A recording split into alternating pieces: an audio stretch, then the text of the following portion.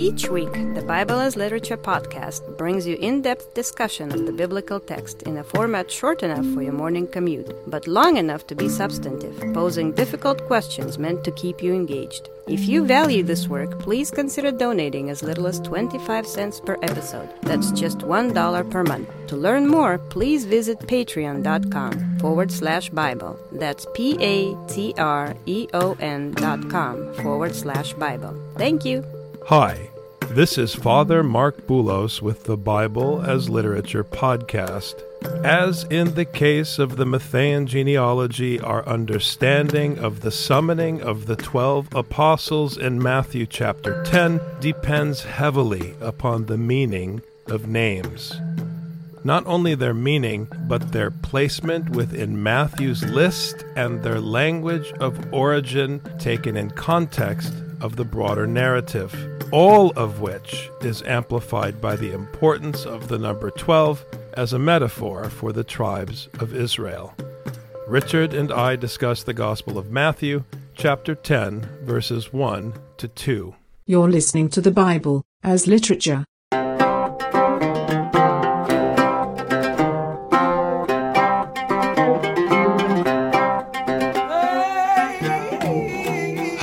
This is Father Mark Boulos. And this is Dr. Richard Benton. And you are listening to episode 278 of the Bible as Literature podcast. Richard and I were chatting this morning about the Matthean genealogy and how this section of Matthew chapter 10 is reminiscent of that text. And it's important, as always, to remember that these aren't just names. These are names that are placed in a certain location, chosen for a certain reason.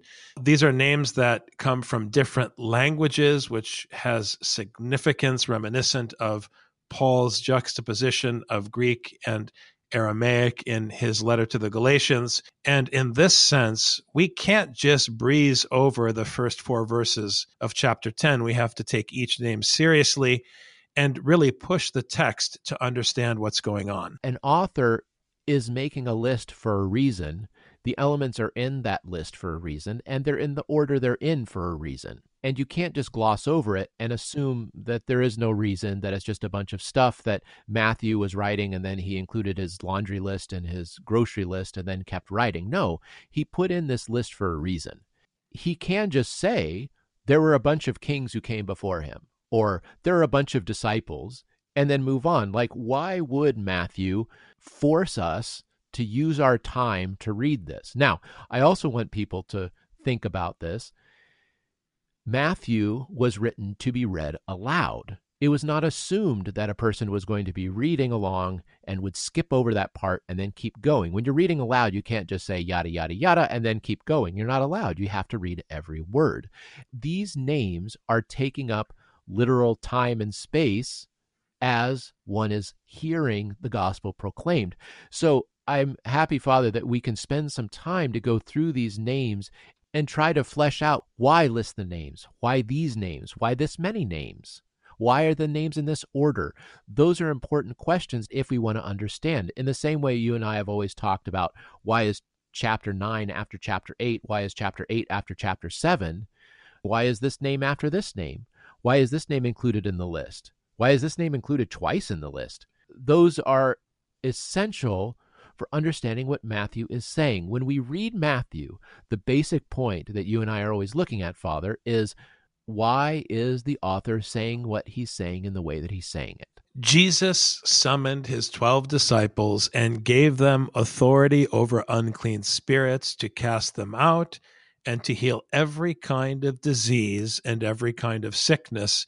The first thing I want to say is that this summoning in verse 1 of chapter 10 comes on the heels of verse 37 and 38, where the Lord was lamenting the shortage of workers and imploring his Father to send out workers into his harvest to teach.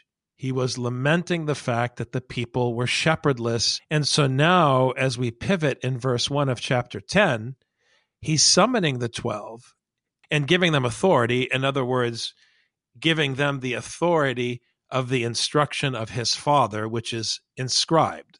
So now I'm giving you the tablets of the law. They hold their own authority. You now are responsible to carry this authority out to the nations, to cast out false teaching, unclean spirits, and to heal every kind of disease and every kind of sickness, meaning that through the sharing of this teaching, by reaching those who do not have a shepherd, those who are lost, those who are despairing, by reaching them with this instruction, you are creating for them the possibility of life under God's care through his instruction. And in this sense, diseases and sickness are erased by God's teaching. I mean, disease and sickness are threats to human life, and the teaching is sent to secure human life. I agree, Father. It's significant, first of all, that this does follow on the last two verses where he said to his disciples, we need workers.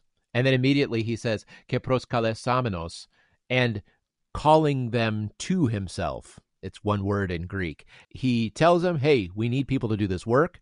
And then you used a great word. He summoned them and he gave them this power. So the main verb in that clause is give. He gave them this power. And what I think is fascinating about this is the sickness and disease are the things that are against human life that need to be removed so that people can understand the gospel. But even more than that, Jesus has been the one who's been amazing all the crowds by his being able to heal people and remove demons. People are all amazed by Jesus, amazed by Jesus, amazed by Jesus, and they weren't listening to what he was saying. People would come to Jesus to see the healings, and then they would ignore his teaching. Jesus is trying to place the emphasis not on himself, the person, but on the word that he's teaching. And he's going even further here because he makes it entirely not about him. He gave them the power to heal. The point is not the healing and the casting out of demons, it's the teaching. So he says, okay, fine. If they're all going to make this about me, I'm going to give this ability, this power, this exousia to my disciples, and then it can be even less about me. It's not power in the way we think of power. It's the power to do something. That's what authority is here. Now, the names of the 12 apostles are these. The first, Simon, who is called Peter, and Andrew his brother, and James, the son of Zebedee. We'll stop there for just a minute. There's a lot to talk about. The first thing that jumps out at me right away is this word protos, the first. Now, I unfortunately, and I'm sure many of our listeners have the same advantage, I have the advantage of having already read ahead in Matthew. And I know that this word, protos, is pejorative because according to Jesus in chapter 20 of the Gospel of Matthew, the first will be last and the last will be first. So to be called the first, or as it is sometimes translated in English, the chief of the apostles, is not good news for Peter. First of all, it's strange. When you have a list of people, why do you have to say the first one is the first? I know it's the first because it's the first one you said, Jesus. I understand that. So why the first? I think what you're saying is correct. It brings up this idea that he is the first, which puts extra pressure on him. You are the first. Okay, now let's see how well that goes. And we know how well it goes. But Matthew is putting this word in for a reason. If you want to say that it's the first without just having it be the first in the list, then you're trying to make a point. Another point here is, why does Matthew have to give two names to this first person? Why Simon and Peter? What's important about that? It's significant that, first of all, the first name, Simon, Shimeon, is either Hebrew or Aramaic, meaning hearing, and Peter, Petros, which is Greek, meaning rock. You have listening and stone juxtaposed here because that's one of the problems. Stone is unmoving. Stone is not something that can perceive. A heart of stone is one that doesn't think clearly, that doesn't perceive clearly, that doesn't make good decisions because it's unable to perceive. Whereas Shimeon, Simon, hearing, is the one that is able to perceive and follow the instruction that it hears. So we have a juxtaposition here of hearing and hard-headedness, hardness, stone. Right off the bat, this is the number one. The number one embodies the desire to hear, but the inability to act. This name, Richard, always reminds me of Psalm 115. They have ears but cannot hear. They have eyes but cannot see. They have mouths but cannot speak. I mean, this famous passage about idols, about statues made of stone. God desires a heart that is made of flesh, that is malleable, not a heart of stone. You can't inscribe wisdom on a heart of stone. It's closed to wisdom. A stone can also function as a metaphor for human structures in the Bible. So we have to be careful not to extract an abstract meaning for stone. It always depends on how it functions in a particular passage. And here I think you nailed it. You have Israel, which desires to hear, but at the same time in the prophets and in the Pentateuch is repeatedly hard-hearted or stubborn and unwilling to hear. And so now God is taking this metaphor, Simon, who is called Peter, and literally pairing him with a Greek, with a Gentile, Andrew, Andreas, his brother. It's very powerful. You didn't listen to me that the nations were your brother. And now, right at the outset of the 12 tribes, I am naming the second among you as your Gentile brother. Right. So it is interesting that we have the name Simon, who is called Peter. So he is Simon. He is that Jewish name, and his brother is that one with the Greek name. That name, Andreas, comes from the Greek word andros, which means man, not human, but man, specifically a male human. It is, in Greek terms, virtuous and strong and heroic, because to be manly is to be superior. This is the way that Greek virtue functioned. He is paired with this manly person. So you have the one who hears, the one who listens, who is also a rock, but a rock is not a good thing. And the strength of the manly one is also not necessarily going to be a good thing because of the way that Greek virtue is undermined, but also hardness and strength in a worldly sense, like the earthly king, like Alexander the Great, is going to be undermined. That's what we saw in the genealogy in the first chapter. The genealogy in the first chapter was undermining the strength of the run-of-the-mill ordinary kings that you see throughout Scripture. This is undermining the strength and the hardness of stone, of the man, and it's a shot against this idea of what is strong and virtuous. And at the same time, insofar as Andreas is from the Greek term andros, which means man, it also implies that Peter, the Jew, is the brother of men, other men, irrespective of their nation and their tribe.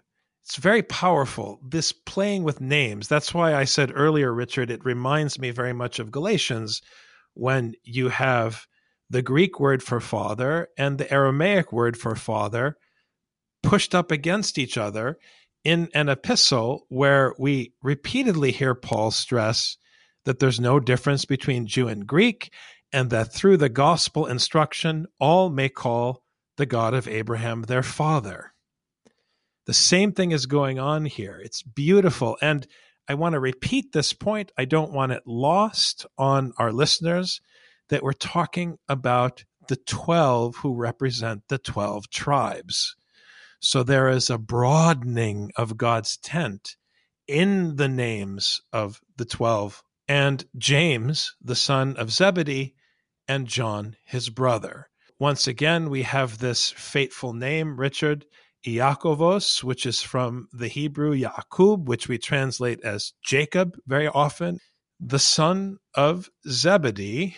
Now, Zebedee in Greek, Zebedeos, is from the word Zebediah, which means the Lord has bestowed.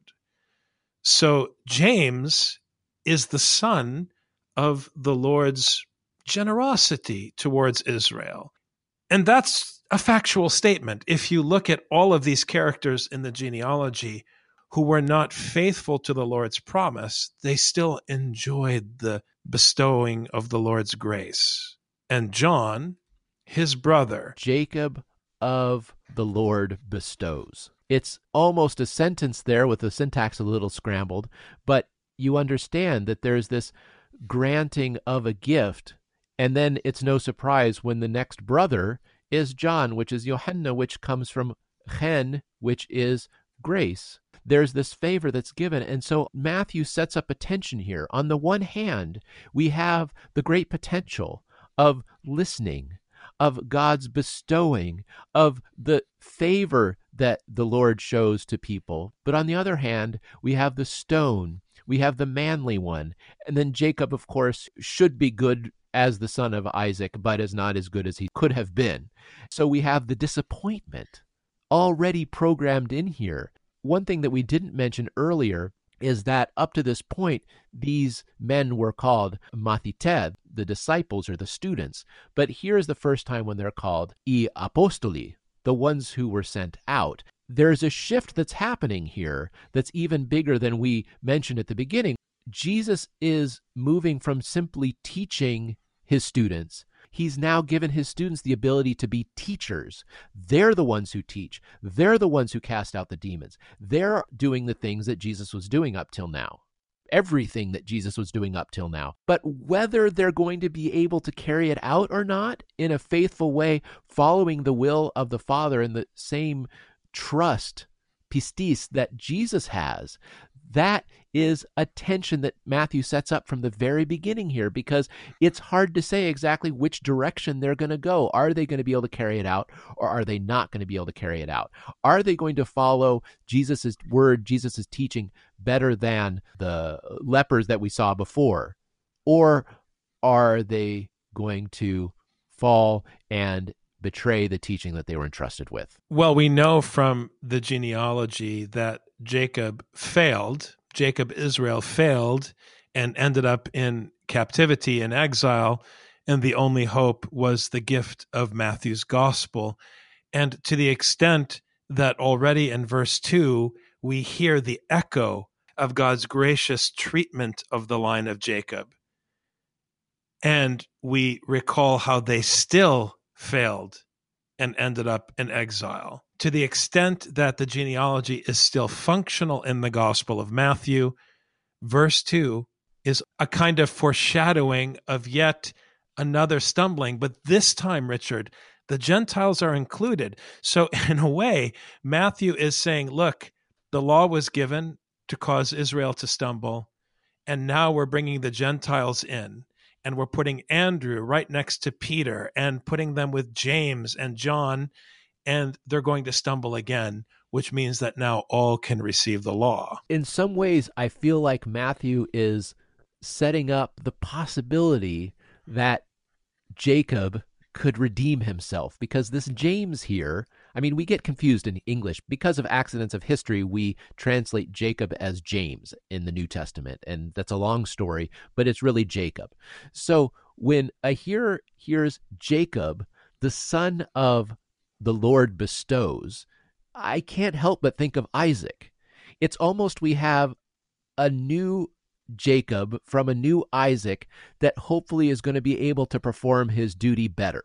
Matthew sets us up with this kind of hope. Now we'll see how it ends up. We know it doesn't end up so great, but Matthew sets up this tension, and this chapter is key for understanding what the tension is going to be, because Jesus is turning around and saying, this is not all about me. It's never been all about me. Everyone's misunderstood it. I'm going to force everyone to understand that it's not all about me. But then once he does, he sets this mechanism in motion. Is the mechanism going to be spreading the teaching as it's supposed to, or is it going to fall away from the teaching because of a lack of trust? This is key in the narrative of the literature for this shift between Jesus being the sole teacher to his students becoming the teachers as they are sent out as apostoli, as apostles. That's a good place to stop, because next week in verse 3, we'll see how Jesus, the teacher, is sending out his disciples to counteract the militaristic endeavors of Philip of Macedon and his son Alexander the Great, which becomes clear in the choice of names in the New Testament. Thanks very much, Dr. Benton. Thank you, Father.